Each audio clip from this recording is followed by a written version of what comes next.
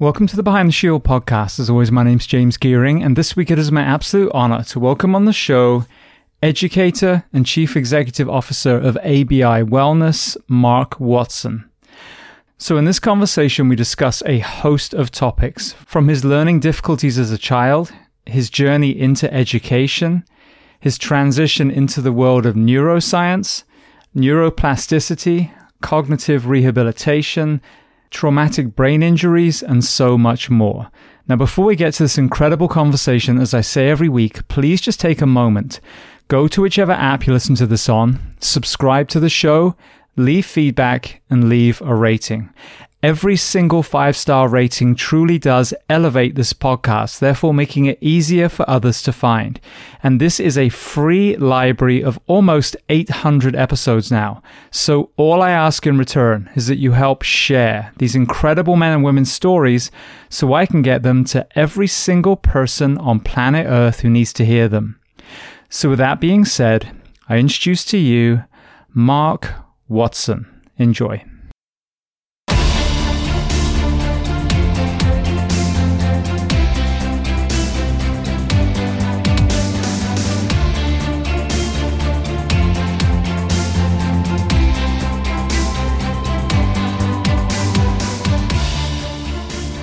Well, Mark, I want to start by saying thank you so much for taking the time and coming on the Behind the Shield podcast today. Oh, it's my pleasure. I love the work you're doing. It's really important. I have friends in this community, and I love that you're just spreading the word and raising awareness. I love your mission, your vision. Gives me goosebumps just thinking about it still, your purpose. It aligned with mine, and mine's not quite as extreme, but I absolutely love it. So anything I can do to help, I'm here for you. Well, and I'm very grateful. I was a guest on your podcast, Brain Mastery, so we'll get to that in a little bit, but I want to thank you for that invitation as well. It was a great conversation. No, it's wonderful. So very first question, where on planet Earth are we finding you this afternoon? I am in Surrey, British Columbia, a suburb of beautiful Vancouver, British Columbia. Brilliant. Well, I would have to start at the very beginning of your story. So tell me where you were born and tell me a little bit about your family dynamic, what your parents did and how many siblings. Yeah. I'm so lucky. I was born right here in British Columbia, in Vancouver, raised by my heroes, my mom and dad, unbelievable people. Diagnosed with, I had some complications early on in my life. So diagnosed with dyslexia early on in grade 1. What that looked like for me was, a lot of anxiety and worries growing up, but I had the amazing parents that provided me with the opportunities educationally to help me to learn how to succeed. And they provide me with a ton of love, but also gave me the opportunity of a challenge too. They didn't make it easy. They encouraged me as I pursued different interests, and were always there for me. So mom was a classic, protector, and dad was an encourager. So I was the luckiest guy ever. And what about professions? What were they doing? So my dad was in telecommunications. So he worked with the phone company, and had kind of like an engineering background. And my mom was at home with us until our early teens, and then went into working in the retail world, in the fashion world. And then ultimately, what was really inspiring, ended up working in special education, following her true passion, because both of her boys had this dyslexia, and she wanted to be a part of that change in the world. So it's pretty awesome. So when you look back now, what were some of the challenges learning-wise? And also, did you feel any kind of elements of bullying as you were progressing through your school ages? Great question. So for me, the learning was graphomotor, so dysgraphia, so written output disorder. Early on, I didn't want to know what that meant, actually. I was quite stubborn about that, and I wasn't willing to open up about that at all with anyone. So I was a bigger kid in school, and I was slightly older than a lot of the kids because I was held back half a year between moving schools from Ottawa back to Vancouver. I wasn't really bullied because I was so big, and I was pretty quiet. So because I was insecure, right, and quite anxious about my learning, and I didn't want to really. I just tried to fit in, which didn't work because I was too big. But what I did witness and I've always been kind of this sort of a person. I always had a relatively, I didn't know what that meant at that time, but I always had a relatively high EQ. And I did notice a lot of other kids that were in sort of outlier situations or learn differently being bullied. And that upset me deeply. And it was something ethically that really concerned me. I saw people, one of the girls who went to a school that I went to in Ottawa had a pretty severe seizure disorder, and she would be made fun of by the kids all the time. And I would see kids who were in difficult family dynamics. This was when I was in high school and a captain of the football team, getting bullied, who had clearly some of, what appeared to be some level of abuse issues at home, and was being made fun of by, friends of mine. And I had to courageously challenge them at times. And that was hard because it was almost like the reverse, having the courage to do something like that. I like to think that I'll show up when times are hard like that. But in that one particular one, many times I didn't. But in that one, I did. So typically I wasn't bullied. School was, I liked going. I liked working hard, but I found it very challenging early on, very, very hard. But I just kept hammering through it as much as I could, and not wanting to understand what my learning weaknesses really were. I just wanted to kind of blinders on and just keep moving, which is not a good strategy, folks. I'm not suggesting that, but that was my path early on until I found sports, and I found that I had an island of competence there. And really kind of went into that and built a lot of self-esteem from sports. The phrase that you used, grapple. Oh, dysgraphia. Dysgraphia.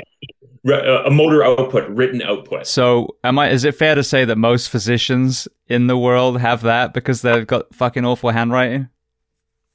Maybe, but you have to get a physician to diagnose it for you. It would appear as though that would be the case. But again, with the EMR now, everything's digital, so they'll spit it out to you. There's less handwritten doctor's notes. I saw it was like a meme, and it was a bunch of doctors protesting, and it said, "These are our demands," and then it just had a bunch of handwriting. No one could understand what it was saying. So yeah, when I was young, I was told I was probably going to be a doctor because my handwriting was so bad. So there's probably an element of that in mine too. But I think it was more impatience, just wanting to get to the end of the sentence. But fair enough. Going back to that bullying for a second, just because I think this is an important principle for all human beings. We have, on occasion, and sadly it's painted like this is everyone, and it's not, but we have times where a child is getting beaten up or picked on or whatever, and everyone's got their phones out. And I've always told my little boy, don't just wait in there and be a lone hero. Turn around to everyone else and say, look, are we just going to all stand here or are we going to stop this? Because this is the problem, I think, is a lot of people, they kind of have that herd mentality. And it's not, I don't mean that to be patronizing. It's a human condition. And so if you can actually stand up and turn to the group and lead them, say, hey, this is what we're going to do. This is wrong. We're going to stop it. You can cause a shift sometimes. What was your experience when you did stand up that time? Were you able to turn your friends from the way they were to change their behavior? Interesting. Good question. This sits beside my desk every day. Physician writing, right? From Marshall Goldsmith, a real leader, writer, interesting guy. And I heard him speak. And he said, I only have one note on my desk, as I recalled it. And it said, did I do what I thought was right? And did I do my best? And in that moment, I didn't think about anything. I just acted. And I think more people need to do that sometimes. I tend to get caught in my own head in that kind of left prefrontal cortex where you're analyzing and analyzing and analyzing. And that's paralysis by analysis. And sometimes you just need to go do it.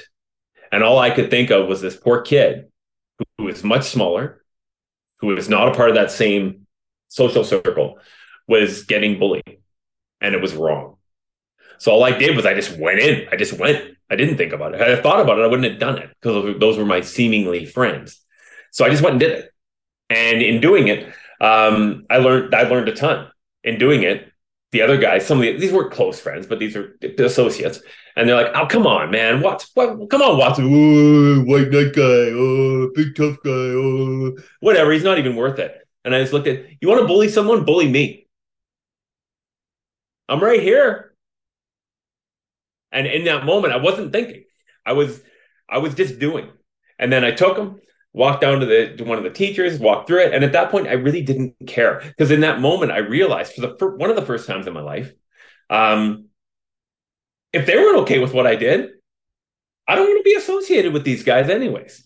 And then after the fact, they came up to me, hey, Watts, appreciate it, man. That I'm having a bad day, and he's an easy target, and we're all humans. We all make mistakes all the time. I make them all the time, and especially sometimes us boys when we're young, right? The prefrontal cortex is not developed till we're 24, 25, or some maybe even later. So we need to understand and recognize that, and have a bit of compassion around that too. I'm raising two boys myself with my amazing wife. Well, she's doing a better job than me, but and I've got 16 and 14 at home. So I think that in that moment, to answer your question, I wasn't thinking, I was doing. And I think sometimes that's the right thing. As long as the only thing that I would want to be clear on is you need to know what's inside of you first. What do you stand for? What are your values? Do that internal work. And if you know what that is, then you know your North Star, then your actions can be clearer as long as you understand what you're trying to do. Absolutely. Well, I think that's the big thing. A lot of people listen to this podcast have the qualities to be a leader in their community. I mean, they're wearing a uniform, whether it's military or police or fire or EMS. And yet that paralysis by analysis, that worst case scenario, oh, this one time someone intervened and this is what happened. Yeah, but I mean, there's 1,000 other times where people intervene and they just help the person, So I think by standing up and saying this is wrong is something that we need a lot more of. There's bullying all the way from, schools through to the White House and everywhere in between. I think we need to refine that kind of good Samaritan shepherd element within, not only our homes, but our communities and then ultimately our countries. 100%. I think we need to honor it.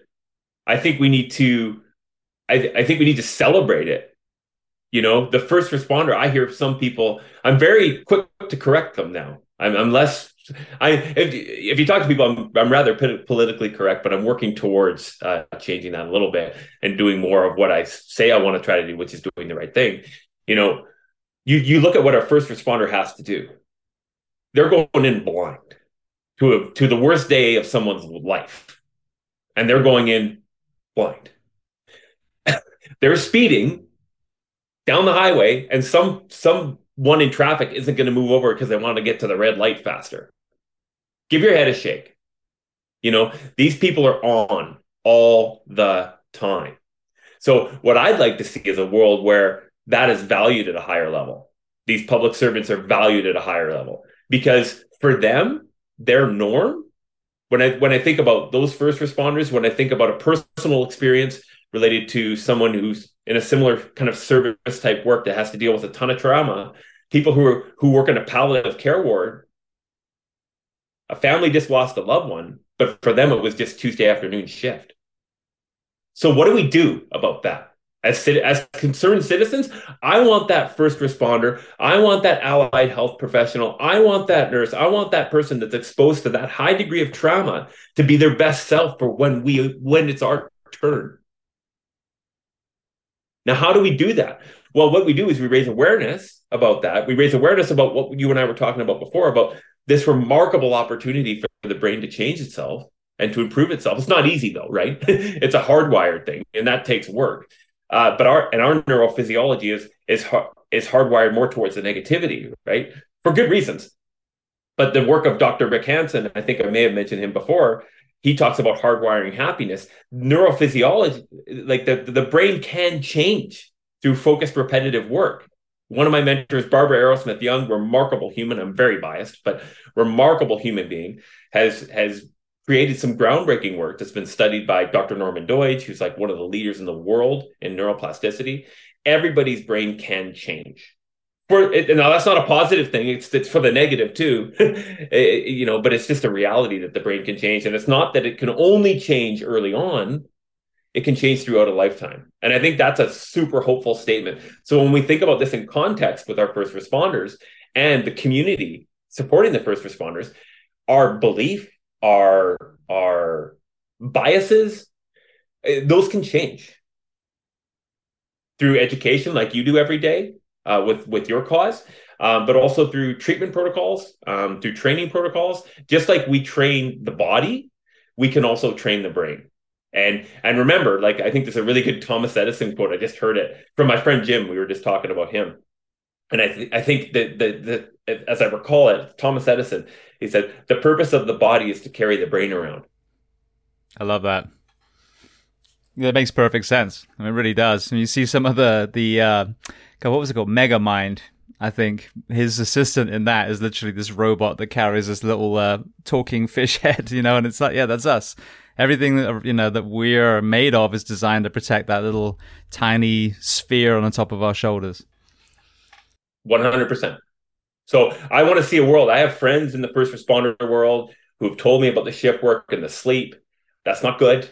But how do we find better behavioral protocols to support them? The science is out there. I think Matt Walker wrote a really cool book about it, about sleep. And, one of my friends, Pat Byrne, wrote a very good book called An Inconvenient Sleep with his daughter. Very good book that people should be reading because sleep is very important. And the other big thing here is that none of us are perfect. We're going to likely make mistakes.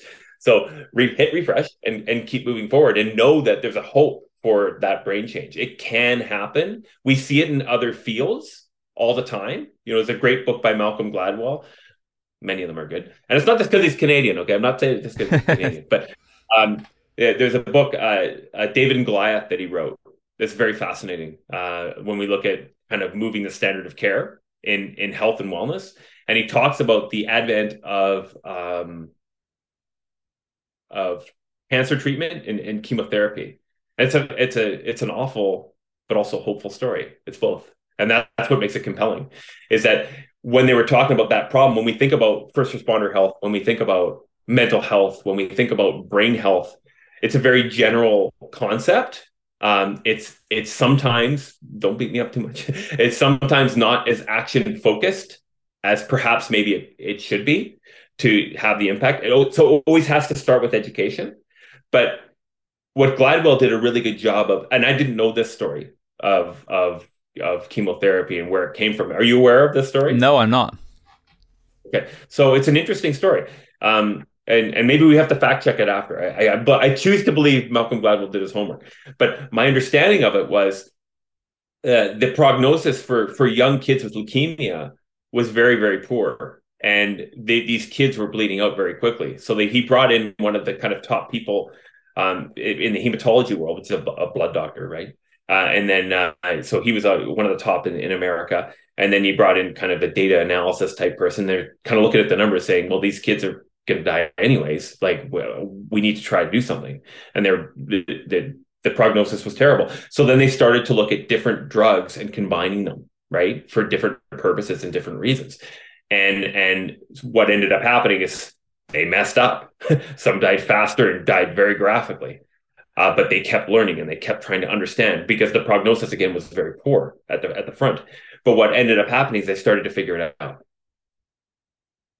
Right? They started to figure it out. They were asking the right questions in research. Well, how do we extend the life of this child? How do we stop the rapid growth of these abnormal cells, which is all cancer is, right? Those are abnormal, rapidly dividing cells that the white blood cells can't keep in front of. So they break through. So they found a way. These smart scientists found a way to bring in this, in essence, really poison to kill the rapidly dividing cells and then to also work to keep the child alive long enough. It took that equation and that understanding to ultimately move away from, because initially, of course, when the children died faster, everybody's like, you're terrible. Look what you're doing. They're dying faster. And these objective sort of scientists are like, yes, but they were already like, that was the prognosis. These are the stats. It was already going to happen, but we're trying to find a way to help them live. But they had to walk through that ultra painful step first. Nothing worse than that. A child, oh my God. Right. But they found a way. And that's part of the innovation that I think is hopeful for the future, because chemotherapy is now really interesting, starting to go away. Now we're looking at a more natural immunotherapy. And I think that's really exciting because it's not good to have that many toxins in you. That's a very bad thing. That's very, very bad. I never understood. I mean, the origin story is interesting, but to me, as a very kind of white belt medic, to Agent Orange the whole body and then fingers crossed to see if it comes back again. As amazing as some areas of science that we have, that seemed like a Hail Mary at best, and now we're seeing a big shift into creating a healthier body. How can we affect all of these pillars of health and get as close to homeostasis and trust the body in its own innate properties to be able to heal? 100%. Couldn't have said it better myself. So that's why we just have to keep moving forward and keep asking questions and ask ourselves, are we asking the right question related to the problem that we're trying to address? And what, one of the areas that I did want to touch on today with your audience is when we think about our first responders and we think about mental health, I also want us to think about brain health. I don't want us just to think about mental health, because for some people, talk-based therapy may be the solution that will help. For other people, maybe some element of biofeedback could really help. For some people, maybe there is, independent sort of neurotransmitter type mental health issue that requires some level of medication. Wonderful. But remember, like the brain, what I said is true. The brain has remarkable capacity for change. So let's try to, as much as we can, use that for good, use that opportunity for good, so that people ultimately behaviorally can do as much as they can to exhaust that potential. Absolutely. Well, you touched on playing football in school. Now we're going to get into neuroscience and brain health with this lens that you have now in 2023. What is your perspective on impact sports in our youth, and maybe removing some of the contact until they're at least of the college age? Well, I think there's someone that you should have on if you haven't yet is Chris Nowinski, who runs the Concussion Legacy Foundation there in Florida. He's one of the people who worked alongside or followed the work of Dr.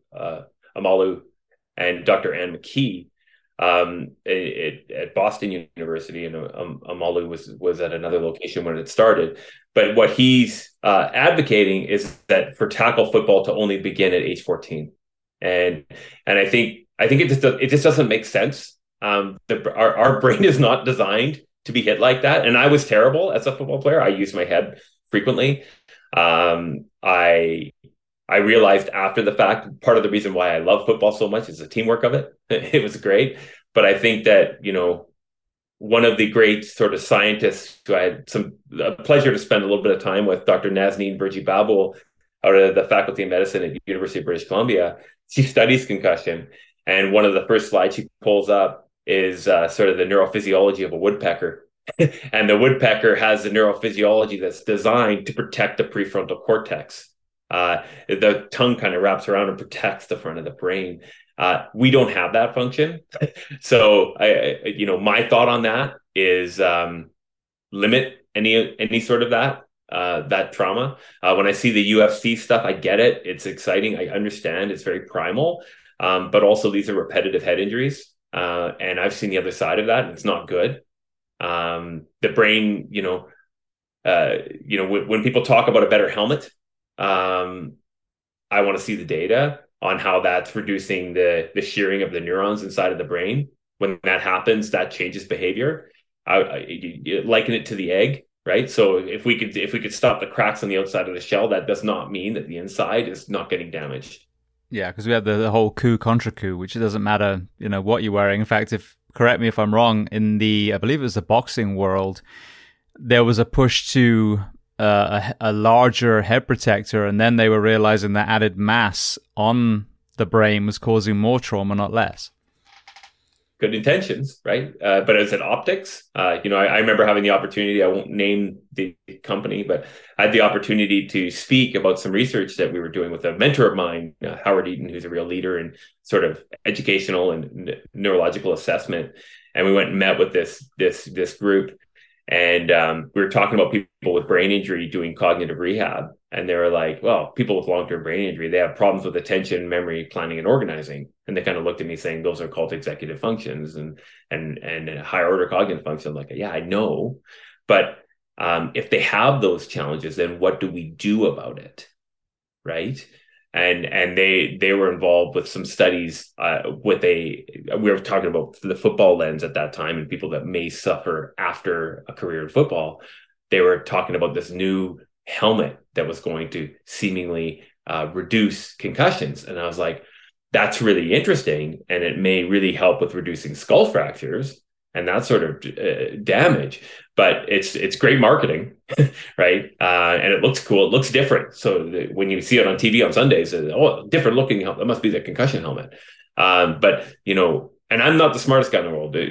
You've already figured that out. But like what I do know is that but repetitive brain trauma is a bad thing, and not following concussion type protocols is a bad thing. And I'll tell you, they're not followed well. All you have to do is watch what happened with the Dolphins this year.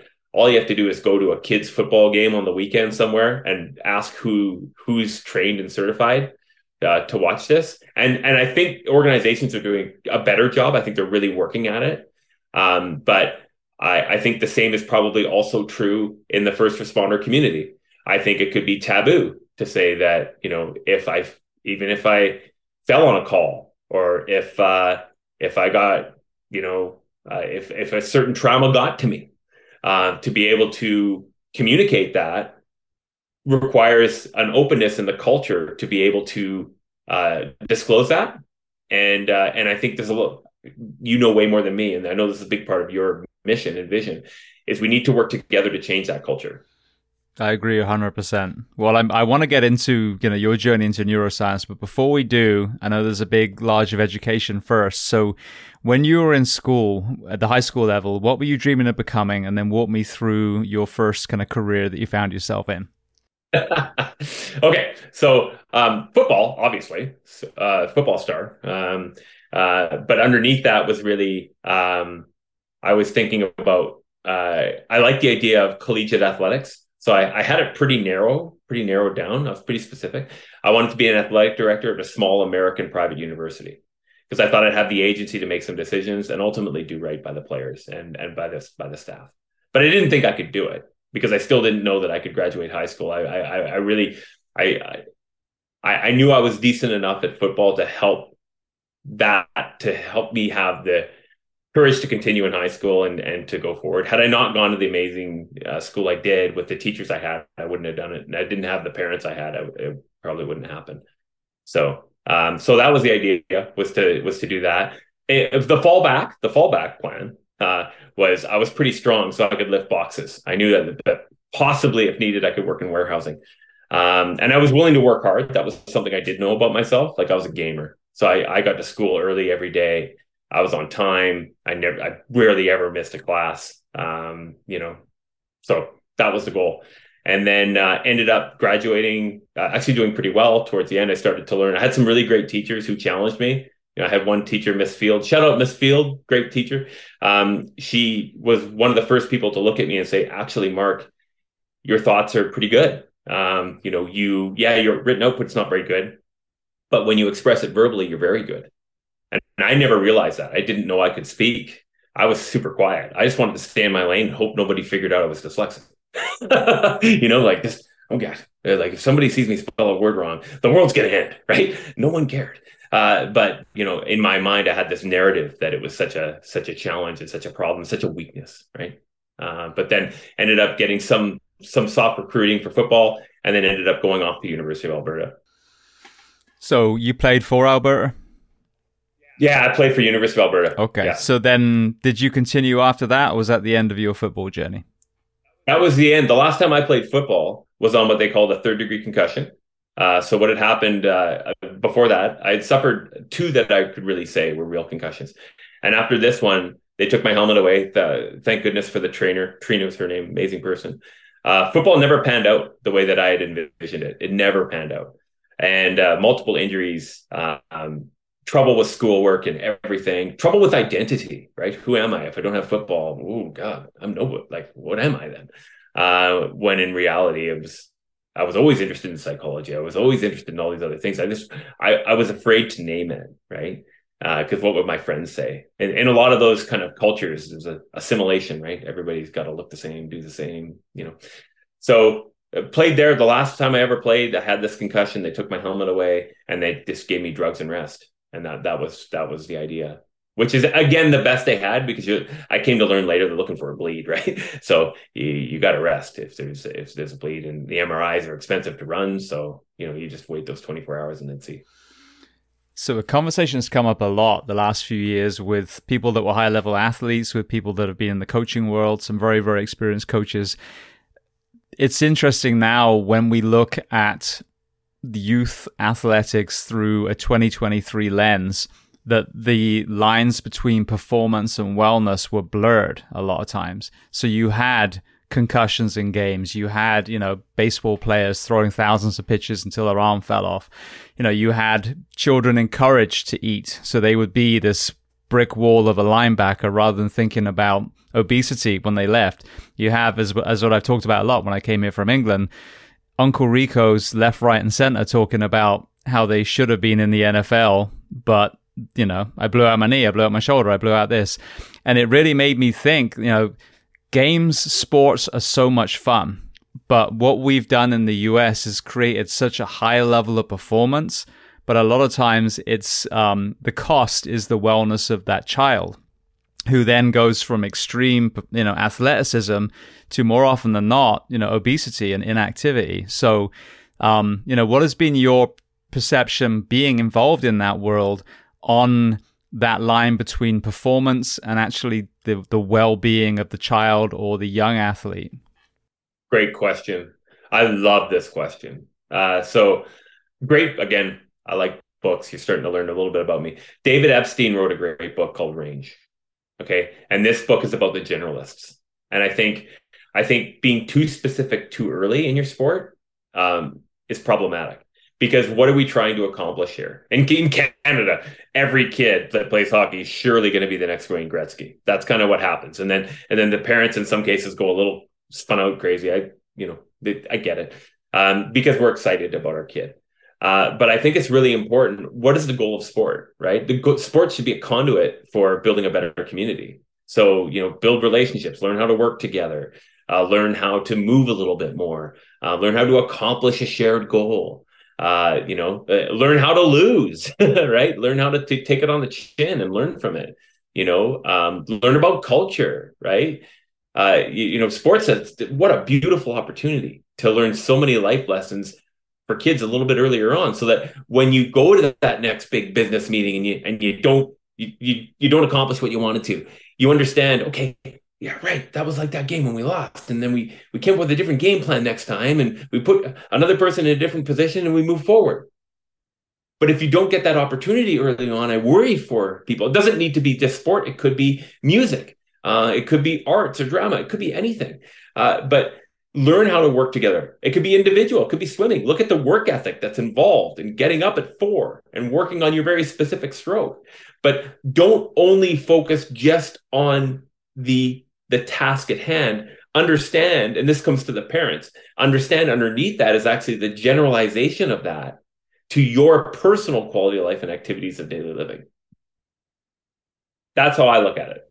Yeah, well, thank you. I think it's an important thing because, sports are supposed to be fun. And like you said, all those things that you pulled out, these are the takeaways, and the suffering and the fitness and being out in the hot and being out in the cold. These are the discomforts that are so important. But contrary to that, how many kids spend game upon game on a bench because they aren't going to quote unquote win the game? Well, the point is that these children are supposed to be playing the sport. And I get the competitive side, and I get the desire for a school or a college to win, whatever championship it is. But if you've started to lose the fact that these children came because they want to play this sport, and through this kind of distorted perception of winning is the gold standard, to me, you've kind of missed the whole point of sports in the first place. 100%. 100%. And I think that's education. I think we need to lead with that in a lot of sport situations. And I'm actually seeing it change here. Like I see a lot of this change. It's pretty awesome to witness because I didn't know that I would see that change in my lifetime. And in reality, I was a really competitive guy. So I wanted to win. There was many car rides home after a basketball game where I wouldn't talk to anyone. like I was just built that way. But now I can see a different perspective. And again, neuroplasticity. My brain can change the way I look and perceive those things, which is a good thing. Thank God it did. So your football career stops, at obviously due to someone who was, forward thinking when it came to brain health. Walk me through the career path you took after that. That's interesting. So, I mean, use that term very loosely. Football never really worked out at all in university for me. It was injury after injury. It didn't end up happening. It was weird. And I really struggled with it. Kept coming back. And like, at what point do we just say no? And then that concussion was the perfect opportunity to say, you know what? I don't think this is for me. Then what happened? I went in, picture this: rural country Alberta, northern Alberta. One of the former players at U of A invites me to go and coach and volunteer coach. So I'm like, I can't coach. I've never coached kids. So I have this ragtag group of kids in Ardrossan, Alberta, and I'm tasked with becoming the offensive line coach for this team. Found myself, driving between Edmonton and Ardrossan every day and just loving it. And then working a part-time job at night and going to school. I just love working with these kids and seeing them develop. And I was like, oh, that's it. I love seeing people develop themselves. I love putting together a little bit of a plan. I love empowering them, and I love seeing them work together. That's it. So then from there, I coached. These kids were amazing. The parents were unreal. Turned out I was okay, pretty good at it. And then went on to doing a little bit of coaching after I finished school. Then did a sports marketing placement with the Vancouver Canucks. And learned that sports marketing probably wasn't going to be the career I wanted to do. Didn't quite scratch that itch, but it was super interesting. And then ended up working through some connections with my dad for the phone company for a bit. Learned that probably wasn't the environment for me yet, or maybe it will be one day. I don't think it is though. And then ended up working in special education with a mentor of mine, Howard Eaton, and another mentor of mine, Leslie Cool.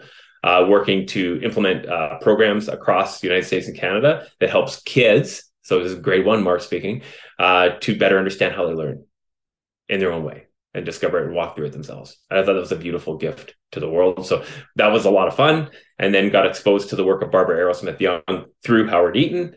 And this woman was somehow saying that the brain could change. And surely she's wrong, because the brain is clearly hardwired like a computer. And if you're a visual learner, just learn visually, right? And if if you have dysgraphia, just accept it and use a typewriter.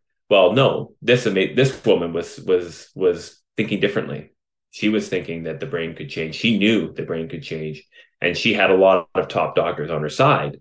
And what she ended up doing was creating this amazing program rooted in very strong neuroscience research and literature. And her first patient was herself. Oh, really? And she changed her own brain. And I mean, she's unreal. She's a force, man. And she's just humble. She's a servant leader. She's just a good human being. So I was in Toronto getting trained. Howard Eaton started a school in Vancouver that was really innovative, and that faced its own resistance. And I thought maybe I'll be the PE teacher, right? I'm like, maybe I'll do that. I finished my, degree in physical education, recreation at U of A.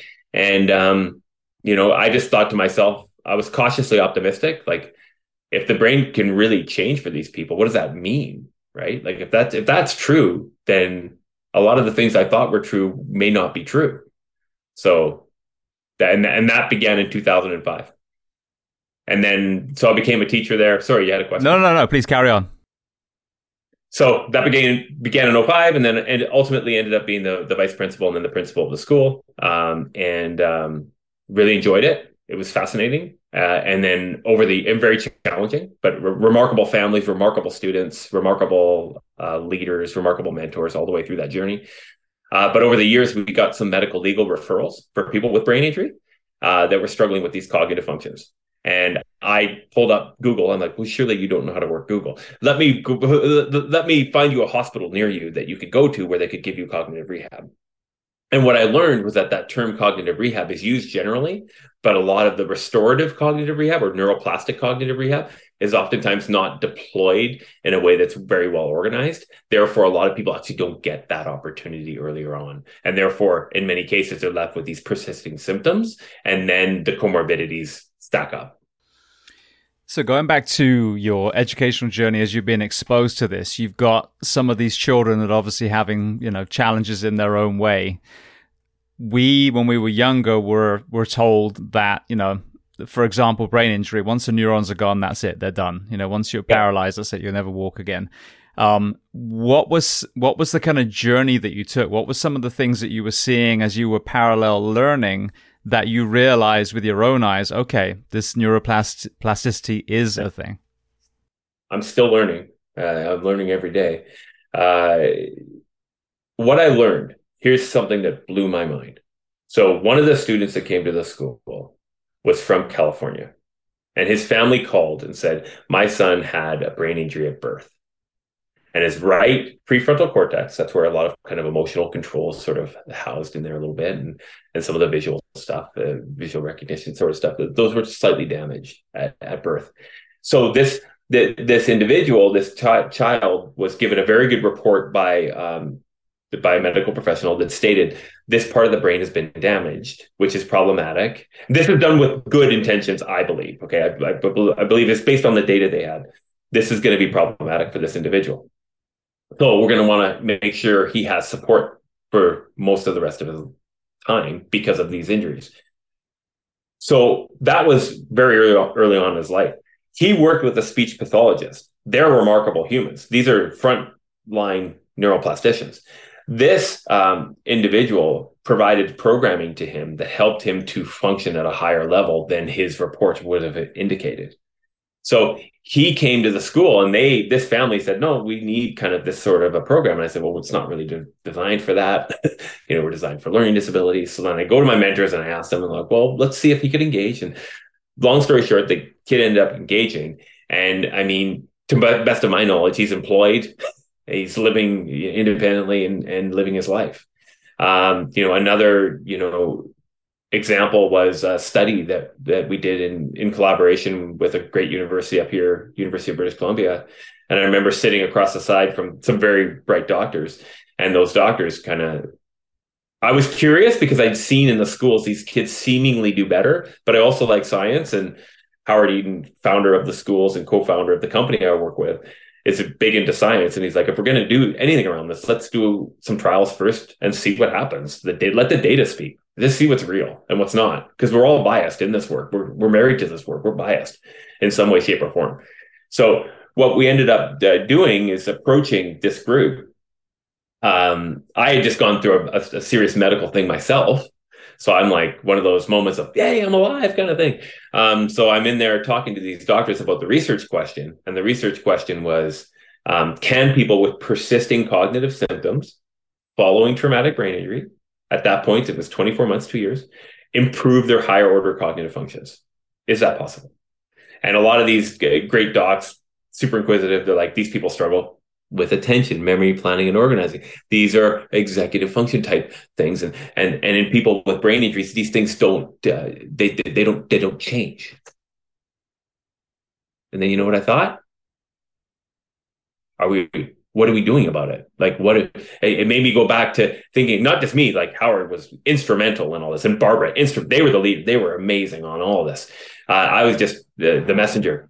And what I said was, well, how do we know that? Like, isn't this building built on inquiry? And I'm like, oh, maybe the meeting's over, right? Isn't the meeting built on inquiry? These are wonderful human beings. I love them all. They're amazing. And they're so inquisitive. They're like, absolutely. Let's see if they show up. Because one of the questions was, these people have brain injuries. They're not going to make it on the west side of Vancouver to show up and do this dosing of a cognitive rehab program. But I think we all have to be very, very, very careful. And this is a reminder for myself. This came up just this morning. We have to be very careful of putting our own perspectives on what the value of another opportunity might mean to another person. I think we all have to be very careful with that concept, because for one person, it might for a grandmother to have the capacity to play a game of chess with her son, for her might be worth $1 million. But we don't know that. We're placing our own biases on that when we do that. And I think we have to be that's one thing this work has taught me, is that we have to be very careful of our own biases when we go into these sorts of conversations and meetings. For someone to walk again after returning from deployment, that might mean everything. And we have to be very careful, all of us in this work, to associate our own biases towards that. And so I was armed with that and a lot of conviction in that meeting because I'd seen these families transform. And I was just lucky to witness it. And we put so many obstacles up. Like the schools Howard started with Barbara, 150 families moved from Australia. No, they love Vancouver anyways because Whistler's right here. But 150 families moved from Australia at the hope for neuroplastic change. And there was no promises either. It's like there's no promises. It's like if you can engage in it, then maybe you can change your brain. Everything was always extremely ethical, above, like completely. But I think we just have to be very careful with that. I think it's very. Sorry, it's a tangent, but I think it's. I think we all have to be very careful with that. Because when I was not well, when I was ill, I was in a clinical trial, and the outcomes that I saw didn't look great, and there was an opportunity to potentially get a better outcome, but also maybe change the way things are done for the next people that had that. And maybe inside of me, it was some level of control, because I'm a control freak, some level of control that I wanted to have in terms of doing something about it. So I thought about brain injury. I thought about that sort of care was, seemingly providing these options. But in brain injury and in brain health, there was just the standard of care was nowhere near where that was. But I'm optimistic. I'm super optimistic about the future in brain health and brain injury and mental health because there's that many more assessments coming up now. Well, you touched on the veteran that comes home and all they want to do is be able to walk again. That community obviously has a huge amount of microtraumas, concussions, TBIs, etc., because people are trying to kill them and they're trying to explode things that are in the way to get to the bad guys as well. The only thing that I've heard from a lot of these voices so far that is encouraging is some of the impact psilocybin is having supposedly on neurogenesis. So through your eyes, to the veteran community, law enforcement community, combat athletes, people that are listening that actually have structural damage to their brain, what are some of the optimistic innovations that and tools that are actually there available for them if they find the right practitioners? Yeah. So when we think about sort of the psychedelics, it's an emerging area of research. I don't know very much about it, so I can't even comment on it. All I can say is I think from some of the researchers I know, it's interesting. There's some interesting things there, but I think you have to be very careful when you're doing anything like that and have supervision. And I'm not a doctor; I just have a master's in education. That's all I do. But what I think is really hopeful is Drucker, right? The classic management guy. What gets measured gets managed. So when I talked to some of the clinics when we were first looking at doing some of this work, they said, you do concussion rehab. I'm like, cool. That's awesome. You do cognitive rehab. Awesome. You do aerobic exercise programming. Radical. You do mindfulness meditation too. You do all of this under one roof. You're a rock star, man. Show me how you do it. How do you measure it all? Oh, we call in the OT when we need the OT. If James needs an appointment, he comes in and sees him on a Tuesday. And then if he needs the other one, depending on his CPT code and his Medicare, Medicaid, then he can maybe get access to the psychologist, maybe. But we got to do that assessment first. All the while, the clock ticking. The left isn't talking to the right. And so what I'm excited about, super excited about, is the opportunity for agency for the individual to track and change some of the behaviors. So everyone should just listen to Atomic Habits. If you're not a reader, just listen to that book. It's a great book. And, simple book, the simplest book out there. It all makes sense and this stuff I think we all know. It's just a different voice telling you it. And who's done the research. But you are what you do, right? So setting up your environment for a better outcome is smart. So David Goggins talks about arguing with his shoes before going for a run, and I think it's really funny, but it's also really true because we're all naturally human. We're naturally lazy. We don't want to do the hard thing. But if we want to get better, if we want to improve our brain health, we know that aerobic exercise is very good for that. That is a fact. Now, what's not included in that is starting a practice of aerobic exercise is really hard. For me, it sucked. I hated it. But it's a fact. So doing that, getting some movement in every day is really good for you, as long as it's safe, right? For you, within what you can do. Some people we've worked with who have spinal cord injury, hand bikes. But what you need to understand for the listeners is that Dr. John Rady wrote a really awesome book. He's another person that should be on your show. If he hasn't, maybe he's already been on. He's awesome. So he's, to my mind, one of the first psychiatrists to write a prescription for an attention disorder of aerobic exercise. Oh, really? Think about that, right? So that's pretty cool. And that's pretty innovative. And he's a rock star. He's really cool. So that's one thing is move a little, right? Build it into your day. And a dosing that can release this brain-derived neurotrophic factor, which is like miracle growth for the brain, which could get you the earned dopamine, okay, not free. So you earn that, you get that feel-good feeling because you earned it, and then serotonin as well, all good for the brain. Okay, then do some cognitive training. Cognitive training, like I'm biased though, right? But I like this sort of Brain X program. But there's other programs out there that are also really good that can help you shape and change your own brain. That's pretty exciting. That's a pretty optimistic opportunity. And what's interesting about that is that that's also earned. There's a James Durham is a brain injury survivor who does a lot of work. He runs a podcast as well. He's a really neat guy, and his whole thing, one of his slides that I loved, it's everywhere, but there's no elevator to success. And I would say there's no elevator to habitual change either. You have to take the stairs. And I think that's very true, because if you're looking to be that more, if you want to be the better contributor to society, you've got to do the work and make the mistakes along the way to learn how to do it a little bit better. And you learn that it's inside of you. That's the other thing that's really empowering. And that would be my only sort of concern around that. Some of the other sort of silver bullet type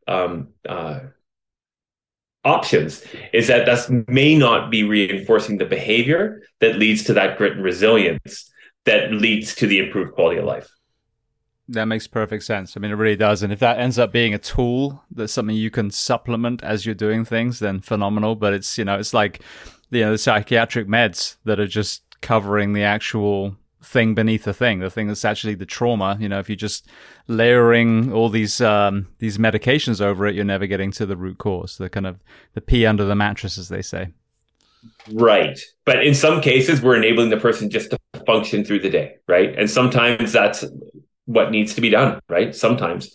So I'm not beating them up on that. I'm just saying that maybe if you dug a little bit deeper to what the issue was, then if the person, the exciting part is if the person with some guidance can solve that themselves, then one might think, well, if I could do that, maybe I could do this, right? And that's the work of Carol Dweck that I think is so exciting, right? The growth mindset work, I think it's fascinating. It's really cool. And it's not easy, it's hard, but it's cool. Yeah, well, we'll get into why hard is good as well. I mean, there's a reason that, that things take work.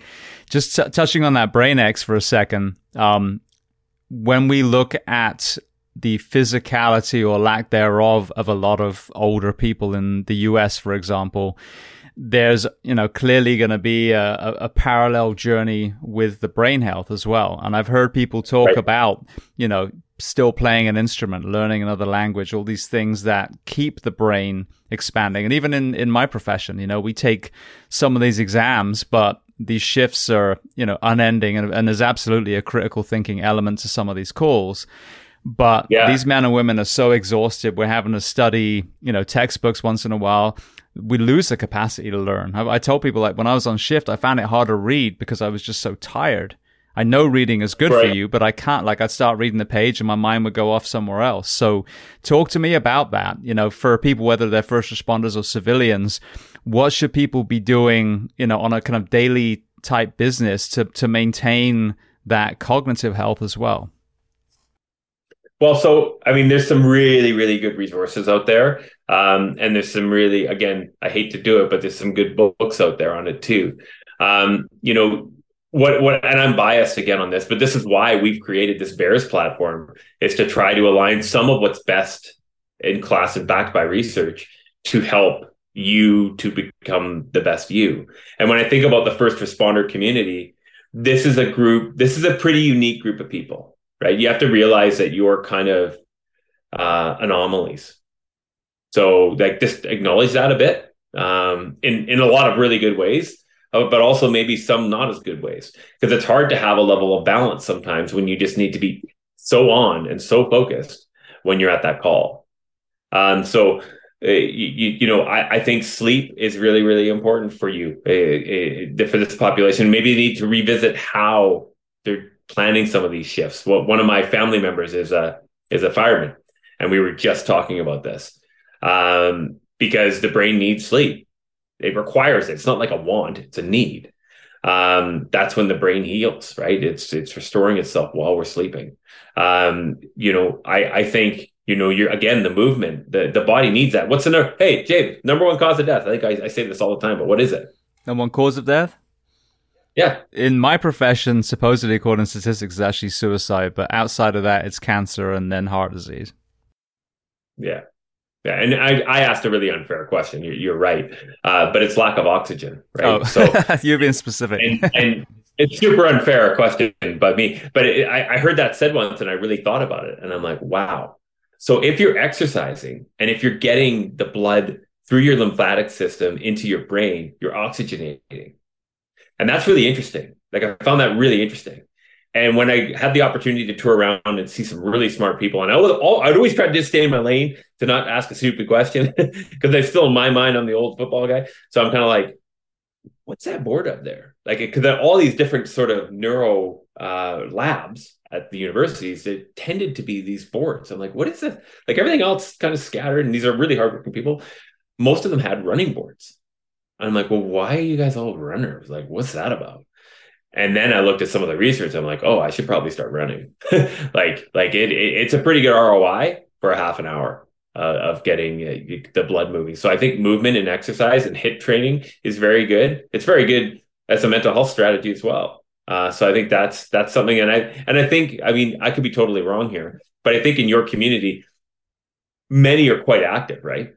Yeah, no, they are. And this is the problem is that all of them, I would argue, are active when we first walk through the front door of a first responder profession.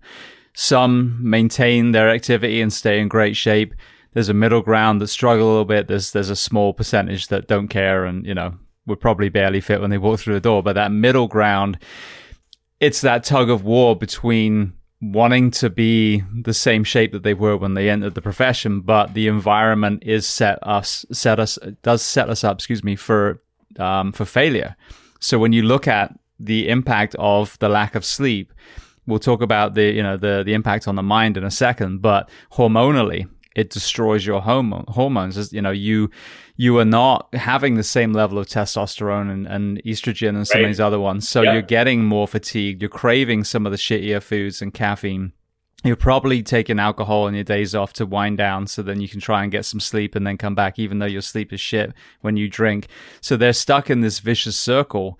So the most motivated train despite that. The middle people tend to see a kind of decline. And there's this kind of, again, that almost that Uncle Rico thing, like, oh man, in Fire Academy days, I was in great shape.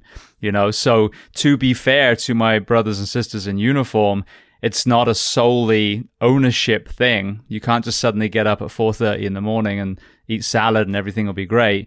The way, as you touched on, the way we do our shifts at the moment. What? You can't? Hold on. Cancel the play. Okay, I can't. Okay. No, keep going. You're so right. You're so right. Well, I was just going to say, so the way we're doing it is beating them down. So, yeah, I mean, I've went on a monologue. I've even forgotten what the original question was. I apologize. No.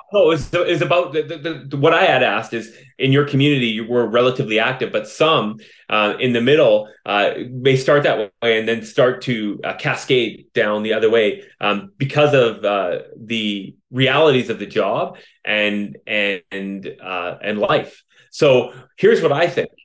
And again, another individual I met who would be cool on your show, Martin Parnell. Okay, this guy, I met him. I was speaking at a conference in Kelowna, BC. Beautiful, beautiful place, right on the lake. Okay, really nice. And I'm speaking at this conference, and I'm just talking about some of the research that's been done about some of the hope for neuroplasticity and brain injury. And after my talk, this guy comes up to me, another nice bald man like me, got this British accent. He said, "Mark, you did a really wonderful job. What a great." I'm like, "Okay." And he's up next, and the first slide is him in like a coma. I'm like, this took a turn, and he's like, "That was me. I had a massive stroke, multiple heart attacks. You know, and I was doing my rehabilitation. I was a former executive. I was retired, and I just started to run." And I'm like, "Well, why?" He's like, it was part of the cardiac rehab program, do a little bit of running. But he's in his like late 50s, right? So he's not a young guy. And he just starts this practice of running. And he starts to feel a little bit better in doing it. And then he gets a bit of an aim, runs his first marathon, just starts running, lost weight, feels better, feels healthier, feels relatively balanced. And then he hears about this, where it ties into some of the community. He hears about this story of this girl in Afghanistan getting in trouble from the Taliban for wanting to run. And he's like, "Well, that's wrong." So he tells his wife. His wife's like, "Oh God, here we go." He's like, "We're going to do the first women's marathon in Afghanistan. And we're going to film it. And we're going to call it the Secret Marathon. And we're going to show that it's possible. We're going to do this." And his wife's like, "Oh God, I think Martin actually might want to do this." It sounds crazy, but Martin's that guy. Because at this point, he's in damn good shape. He's running all the time, and he's inspiring people like crazy. He's a huge inspiration in my life. Huge. We got a documentary out there called The Ageless Athlete. He's still running all the time. And you can sign up for these secret 3Ks. I do it every year. It's really cool. It's super inspiring because it's a reminder of the agency to have an action bias. Here's Martin. He just reads this paper and says, "I'm going to run it." And he did it, and they filmed it. And there's so much risk. But he's like, the fact that girl's not allowed to run is wrong. Why shouldn't that girl get the chance to run? Running's beautiful. He's just like, "I learned it too late." So wouldn't that be cool if more people could understand the beauty of this and how it could bring community together? So this guy, aerobic exercise, building that in can give you a totally different perspective, because I didn't think I could run 5K, let alone a half marathon. But all that was a thought. That wasn't reality because I hadn't really tried. So, like doing that is the way I look at it. Another guy, really brilliant guy, Mark Stevenson, and I think he's out at Brigham and Women's in Boston. He's a trainer, and he does a lot of work in the first responder community. He's a really great man. And his whole thing is about the bank account. It's about just debits and credits and debits, right? Deposits, withdrawals. And he's like, the way I look at running, for me, I'm no stellar runner. I just do it as a practice, is investment.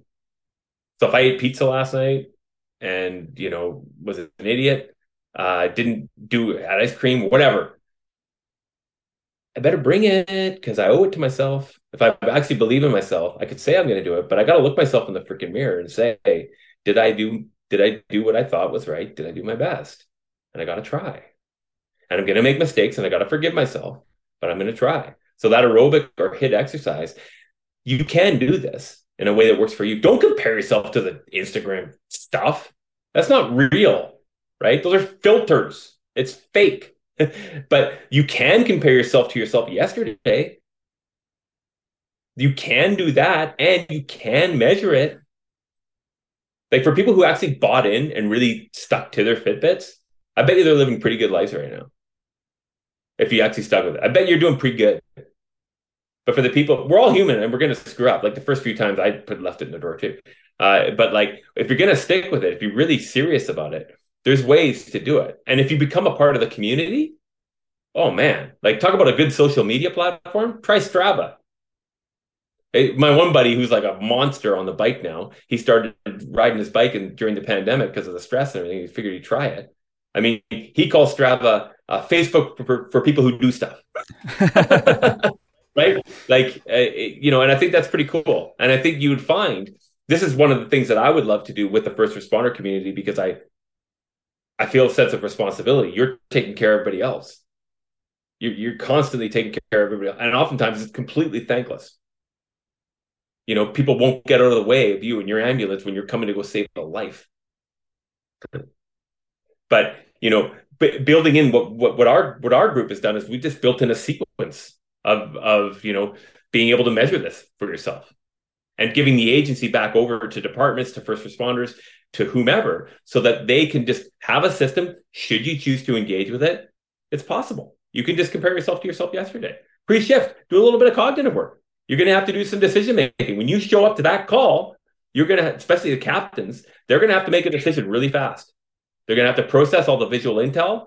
They're going to have to reason through it quickly. They're going to have to deploy the appropriate resources, do a risk analysis, delegate, and they're going to have to do that in seconds. So I want the first responder that has that a cognitive capacity. And I think the individual wants that opportunity as well. So let's expand on that. I want to get to the detrimental side of sleep deprivation and decision making and the long-term, issues as well. But before we do, expand on the tools that you have for people out there listening. Yeah. So, our organization, we're a Vancouver-based organization. And what we did is we learned that people who have cognitive impairment, cognitive dysfunction, oftentimes have persisting cognitive challenges. For some people, when we learned early on, those are people with learning disabilities. For some people, they just may have slower processing speed. For other people, they may not be able to conduct abstract reasoning very well. Well, all of these things can be trained up. We had just assumed, many of us had kind of given up, saying, well, that's not something we can train up. That's not true. It's fundamentally not true. So, we could, one of the things I think about is like cognitive priming. So I thought it'd be pretty interesting, like pre-shift, you do a little bit of cognitive stimulation pre-shift, so you're more prepared cognitively for that call.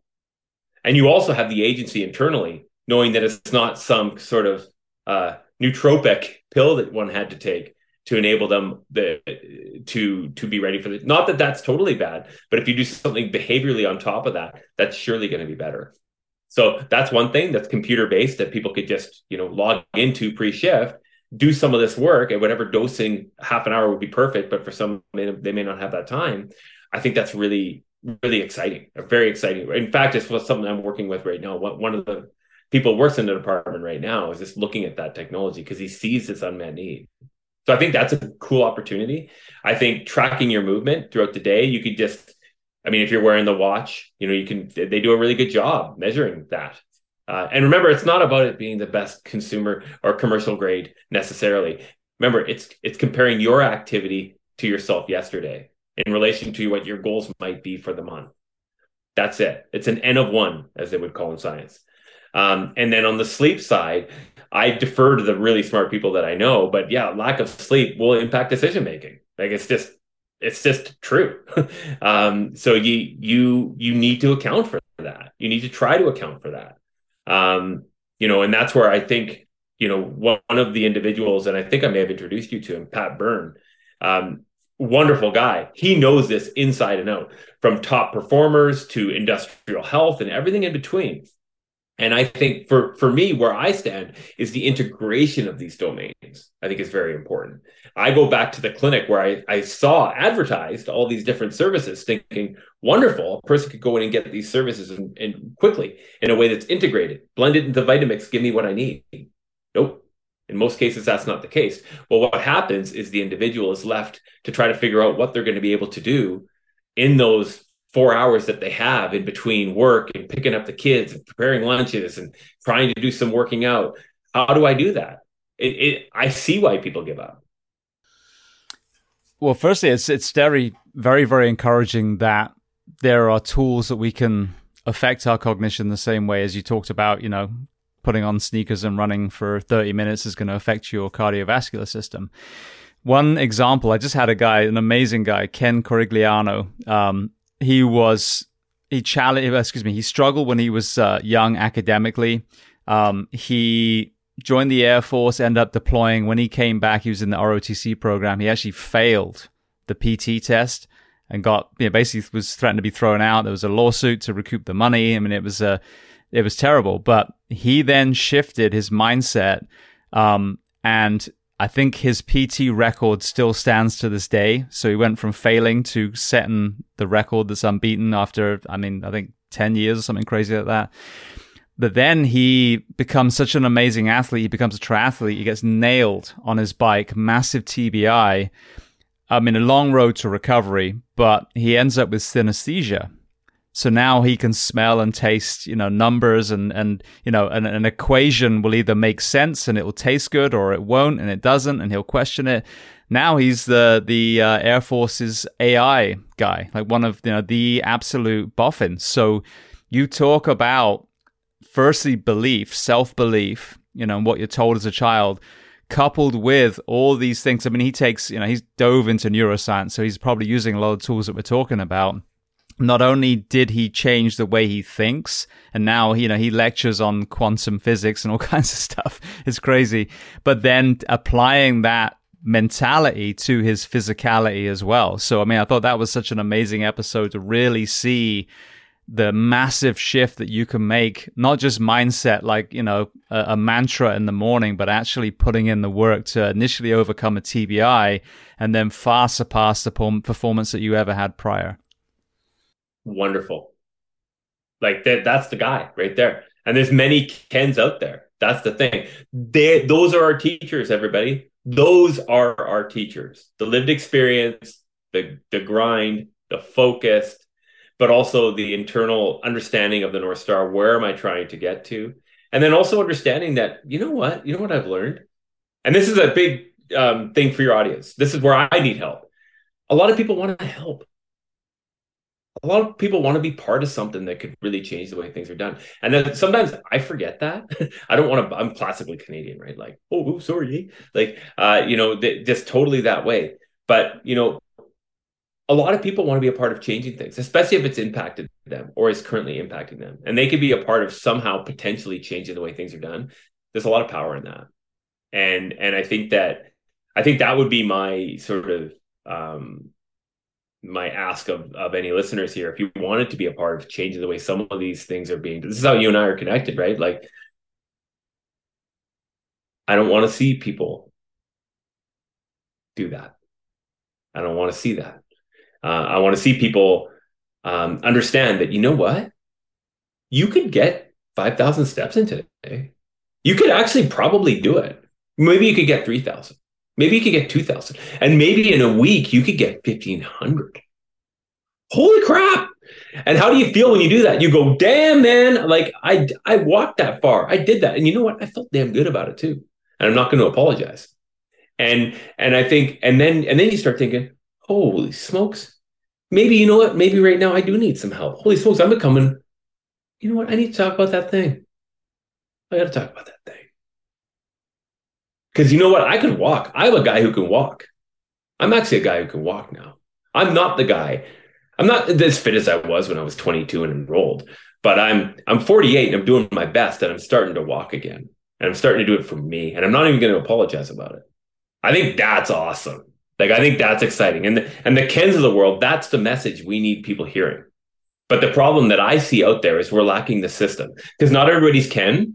Ken's a superstar, right? That's a rock star.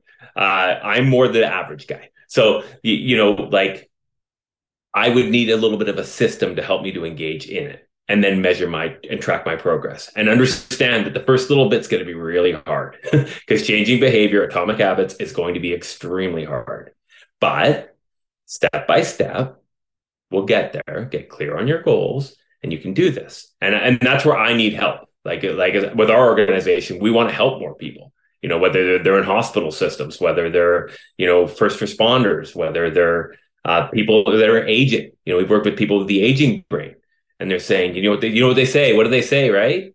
Where do you go? You're aging. Take it slow. Sleep lots, right? Take it slow. Okay, well, what accelerates aging? Everything we're doing. Right. So what does Martin Parnell say? Nope. I'm going to do this. And I'm going to run with purpose. And I'm going to run as a servant leader. And with each step, I'm helping girls in Afghanistan. I'm helping equality. That's cool. And it's possible for our own little Afghanistan, for our own little, whatever it might be, to play with the kid again, to play on the ground with our grandkids again. Like that, maybe that's our step. And, I have some regret in my life with family members who struggled with some of these things. And I tried to push to get them to move a little bit more. And I couldn't do it. I forgive myself because ultimately it's inside of us. But if we can help people by telling the stories of the Kens, by telling the stories of the Martins, by telling the stories of the industrial athlete that faced the challenges and got through it, and then sharing that. Matt Johnston is one person I want to connect you with too. I don't know if I've talked with you about him, but he's unreal. Um, he's a first responder fireman, but a trained psychologist. And so he left his clinical psychology practice to join the fire department. And then he realized the challenge that you've uncovered so incredibly well, uh, the mental health challenges inside of some of these departments, and the opportunity to help more people. And he's educating like crazy right now. And I'm so proud of what he's doing because he's helping people. This is the important part that you do so well, is you're helping people to change their own lives. And there's the agency. That's the agency right there. You're providing the testimony and the resources to help people to understand where they might be at so that they can then change their own lives. And I think that's a beautiful, beautiful thing. Well, I mean, thank you, but this you're part of this, and this is amazing community. And I think the world of the storytelling element that has clearly been passed down for generations in pretty much every ancient civilization since the dawn of man that we lost a little bit is what's happening here. I mean, you and I are talking and we're getting into neuroscience a little bit, but you're also telling these anecdotes, and it's in a Martin story and some of these other people that you talked about. That is what resonates with people. And then you add the tools that people are bringing, these solutions to the problems. Like, for example, some of the things that you're offering to improve our cognition.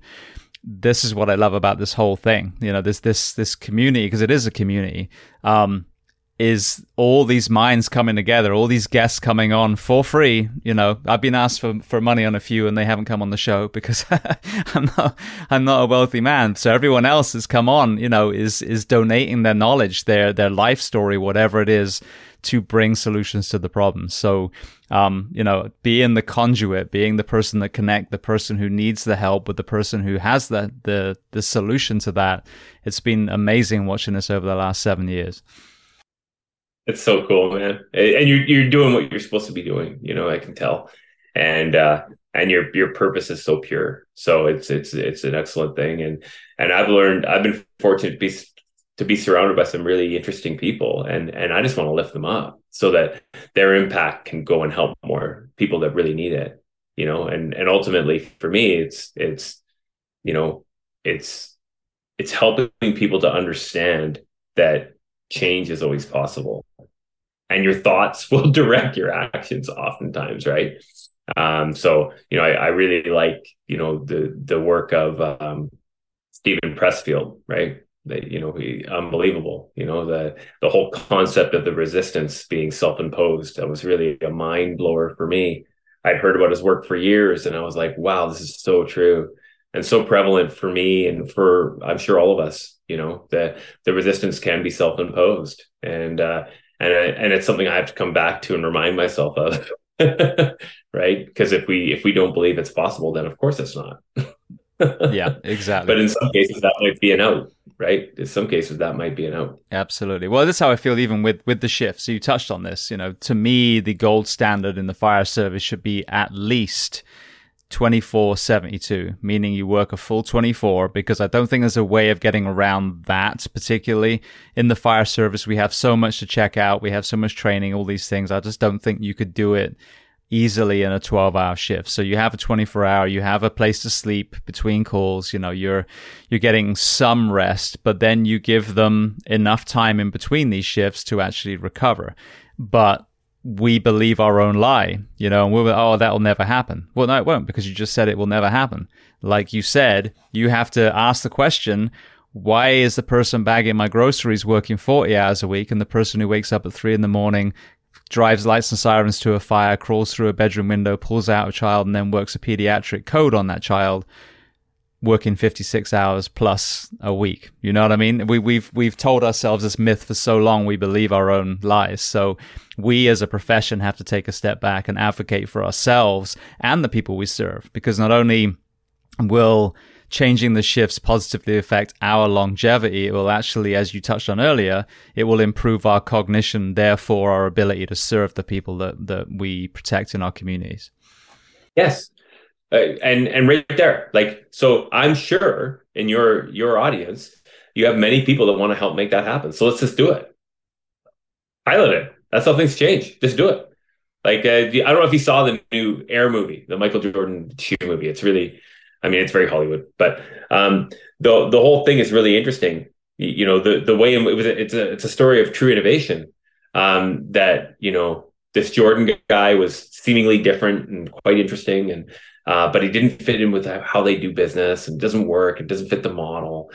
And the one guy, Matt Damon's character, had to have the courage to say, "We just have to do this. Like, this is what we're. Otherwise, I'm not here." His character's name was Sonny. And then Jordan's mom said, "Yeah, we'll work with you guys, but 100% of your revenue for every shoe." And then he's like, "Well, no, there's no way this can't work." So the Matt Damon character is like, "Well, we almost did it. He's gonna have a great career. It's almost gonna work. It's almost there." And Matt Damon, the resistance got him in that moment. And then Matt Damon goes to Phil Knight, played by Ben Affleck, and Phil Knight goes, "We built this company taking risks. Just do it. Go close the deal." Without that, when you think about those, and it's a silly thing because it's a shoe, but like, I think it translates. Had Barbara Aerosmith Young not created this remarkable program, a lot of adults today wouldn't have been employed, wouldn't have been parents. Maybe some of them wouldn't have been alive, because she decided to treat her own cognition with her own program. So when we think about the shift thing, I'm sure you have so many people out there that want to make this change happen. Just, it's that first mover thing that's hard, right? It's taking that first step because you feel so alone and naked. But I think you'd be alarmed at how many people are in that line right beside you. And then the beauty of this is you can study it. That's the exciting part, is you can really look at the data, dig deep into the data, and not be married to what you believe the results should be. That's the hard part for all of us that want to control things. You have to just be clear on what the question you're asking, and then be clear on the protocols of measurement, and be clear on the dosing, and then let the data speak, because it will likely not be what you think. That's the hard part, but it's good. It will move the field forward. It will ultimately help those amazing humans that are doing this work live a better life. And that's the point, right? Absolutely. Well, for people listening, I'm sure they're fascinated now. Where can they find access to the tools that you offer? Yeah, I mean, you can just go to our website. I mean, we're just a small organization. We're looking to grow. It's www.abiwellness.com, as an acquired brain injury wellness. We work with everything from kind of private clinics. We're working towards getting into the performance athlete and industrial athlete space. So if there are organizations that are interested in that sort of thing and providing this sort of a service to their employees and staff, no promises. It may work, it may not, but give us a call. We want to help. Even if there's resources we can pass along, we can do that. And James, you always know how to get a hold of me, so we're good. But you can find us online there, and there's a toll-free number you can call too if you're more of a phone person, and that's 1-833-414-8958. And then you can just reach out to us through the website. Beautiful. And then what about the Brain Mastery podcast? Where can people find that? Yeah, just Google it, and you see my smiling mug there with a coffee mug. Just go to Spotify. You can go wherever you get your podcasts. We're on pretty much all of them. Just type in Brain Mastery Podcast. You did an amazing episode on the work you're doing, so thank you for that. We had a remarkable TBI survivor on in a recent episode named Rob that told an absolutely remarkable story of recovery and servant leadership, and anyone interested in that kind of space of just brain health, do check out the podcast, subscribe and download. Again, I do it just out of labor of love, wanting to help tell these amazing stories of people that are changing the world in their own way. Beautiful. We'll have to listen to Rob's one then. So thank you. It's actually, it's scary. We're having seemingly a high prevalence of strokes with, men our age, men is specifically that I know. And so now there's probably some people listening that are, recovering from that are probably looking to improve cognition, try and work on some of the neuroplasticity on that side too.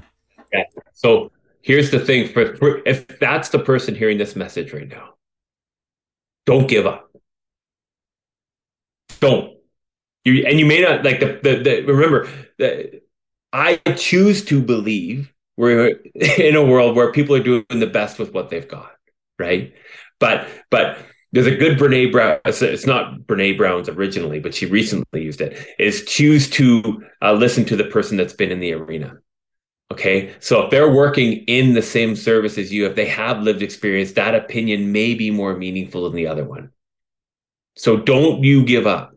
Those are the people I want to hear from. If that they're struggling now, not that we could necessarily help you, but we'll work tirelessly to connect you with people that might be able to help you somewhat. Right? Don't you give up. If you have a goal, there's a Canadian hero out here, hero in my life. He's given so much to the world. This kid, Terry Fox. I don't know if you've ever heard the name. For our American listeners, this guy's a beauty. That's a Canadian term for awesome.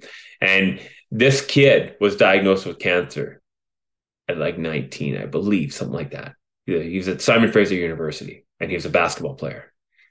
And he's mad, right? He's pissed about this whole thing. And he's like, we need to change this, man. Like, there wasn't a lot of resources. There wasn't a lot. And he's like, we're just going to, you know what? We're going to raise awareness for childhood cancer. I'm just going to run across Canada. Brother gets in the car, buddy gets in this van. And they just he starts running across Canada. Oh, by the way, on one leg. Yeah, he had his other leg amputated.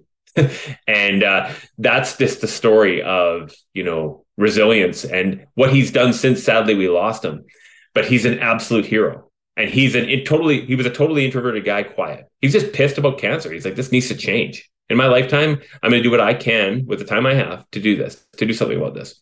This run happens annually around Canada. He's raised hundreds of millions of dollars, and he's helped to cure the fund cures for tons of cancer. So, the agency's there for a lot of us in our own way. Terry's a very extreme example, but there's ways around it because it builds a team, right? That's the thing. So. Yeah, actually, Terry's name came up. I've got a friend, Sashi Lati, who is a Canadian law enforcement officer, and he is going to be running across Canada. And I can actually see Terry's statue in my mind, so I know exactly who you're talking about. Oh, 100. That guy's, send me his information if you don't mind. I want to support him. I think it's awesome. And I mean, that's the thing. I really want to help, the police, the fire departments. Heck, even my mind goes to helping the insurers to find access for this, because it's got to make sense for them. But if there's a way that we could play a small role in helping them, I'm in, because everybody's running their own little race, right? And it's your race, so you get to pick, and just do the best you can with what you got. And utilize the resources that you've got. You've got an amazing community with James here. Reach out to him. He's the kind of guy that would get back to you too. Oh, I hope I didn't just barrage you. Never. I just ignore everyone's messages. I delete them. I'm a horrible person. He's this kind of guy, man. Like, they're rare, but they're, we can all start to strive more towards that. You inspired me after I first met you, man. I'm like, your mission. You left this job because you were tired of seeing what you saw, so you had to be the change you wanted to see. So you started this thing out of your house, probably in your own way. And I think it's awesome. And I think we can all learn from that. Well, thank you. I mean, this is the thing.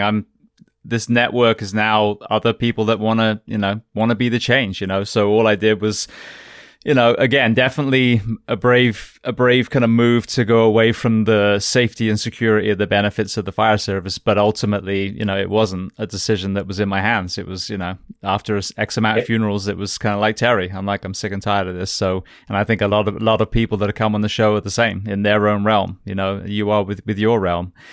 So I'm sure people listening would love to kind of connect with you specifically. So are there any places on social media that you like to interact?